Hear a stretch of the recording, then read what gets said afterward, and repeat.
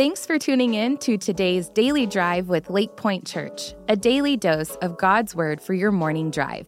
When the Word, not the world, becomes the majority of your week, your life will start to change.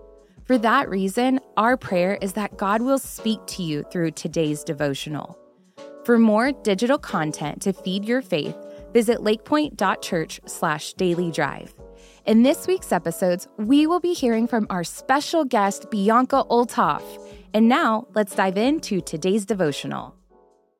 My name is Bianca Olthoff, and I'm excited to be with you this week for Daily Drive with Lakepointe Church. I'm so glad that we get to dive into this week's podcast because we've been tackling the tough topic of developing grit. We know resilience is important, and we discovered yesterday that perseverance is a choice. And today, I want to make it simple and say it very plainly. Don't quit. Let's check out what Paul the Apostle has to say about our mindset out of 2 Corinthians 10, verses 3 through 5. For though we walk in the flesh, we are not waging war according to the flesh. For the weapons of our warfare are not of the flesh, but of divine power. They have divine power to destroy strongholds. We destroy arguments and every lofty opinion raised against the knowledge of God, and we take every thought captive to obey Christ. How do you bounce back from situations that try to break you and knock you down? You guessed it, by developing grit and strengthening your resilience. As we learned yesterday, grit is something that you can grow, that you can acquire. But the truth is that it's hard to take new ground and move forward when you're depleted. It's painful to get back up when you're depressed. It's challenging to maintain hope and faith when you're feeling disillusioned. When you are knocked down, it's easy to focus on asking why. Unfortunately, friends, we don't always learn why. We may not know the why, but we must trust the who. When we linger in the why, we risk becoming bitter. And when we focus on the who, this is effectively our act of surrender. And surrender is what leads us to meaningful encounters with God. Now, I get it. Trusting God is scary, but you can put your faith and your trust, your fear and your frustrations, guess what? You can put them in the hands of a good Father who loves you instead of you carrying that burden yourself.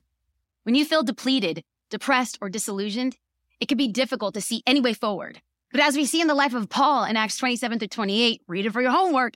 Guess what? He refused to give up. Through storm, shipwreck, and snakebite, Paul could have listed reasons to give up hope. In fact, he had every reason to be disillusioned with God, but instead he shook it off. Literally, as in like there was a snake hanging off of his wrist and he shook it off. But there's also this emotionally and spiritually shaking off that we get to do. Don't get me wrong. Sometimes we have deep trauma that requires deep emotional work. But more times than not, shaking off disillusionment is key to getting back up when life knocks you down.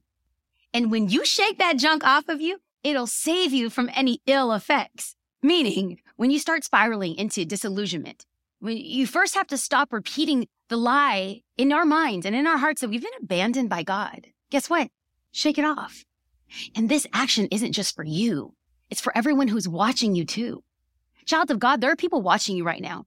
There are people waiting for you to lose it, to curse God, to walk away, to curl up and die. But look at you. You are surviving and you're refusing to give up. I hope you read Acts 27 and 28 for homework bonus points, because when you hear what Paul said, it should shake you. He said that he had to go through the storm. He had to survive the snake bite. Why?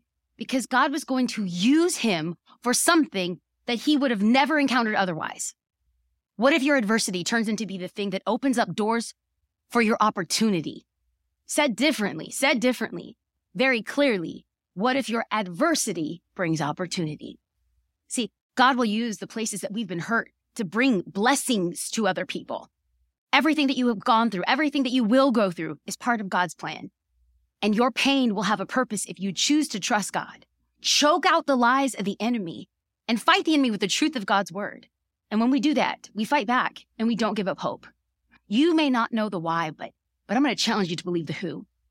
You might find yourself in despair, riding the waves of depression, or even fighting against disillusionment.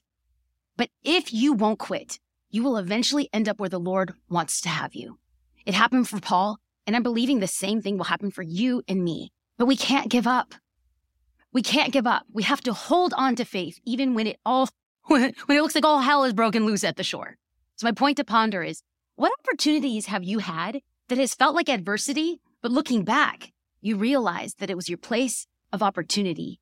Yes, an opportunity maybe even in ministry. Let me go ahead and pray for those of us who are experiencing depression, disillusionment, despair, because we have a God who cares.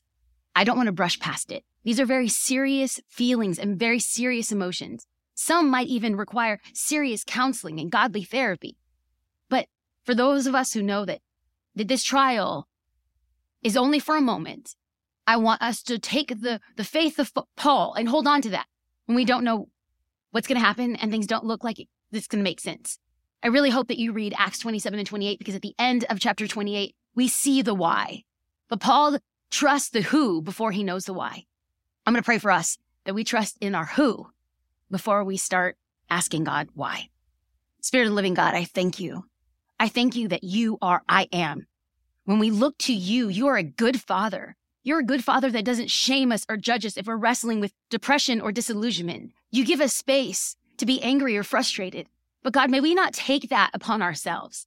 Jesus, you said, come to me all who are weary and I will give you rest for your souls. So I'm calling on that, God, for those that are depressed, for those that in despair, for those that are feeling disillusioned, that you, God, reveal yourself, that you provide a Malta, a place of refuge like you did for Paul in our lives. We thank you for your word. We thank you for the life of Paul. We thank you that you've given us your spirit, that even when we are feeling down, remind us that we are not out. In Jesus' name, amen. Thanks for tuning in today. For more biblical teaching and worship, join us for our Church Online live weekend services on Saturdays at 6 p.m. and Sundays at 9:30 and 11 a.m. Central Standard Time. Also, if this podcast was helpful to you, would you be sure to rate, review, and share this podcast to help get the word out? For more information about all digital ministries of Lakepointe, visit lakepointe.church/dailydrive.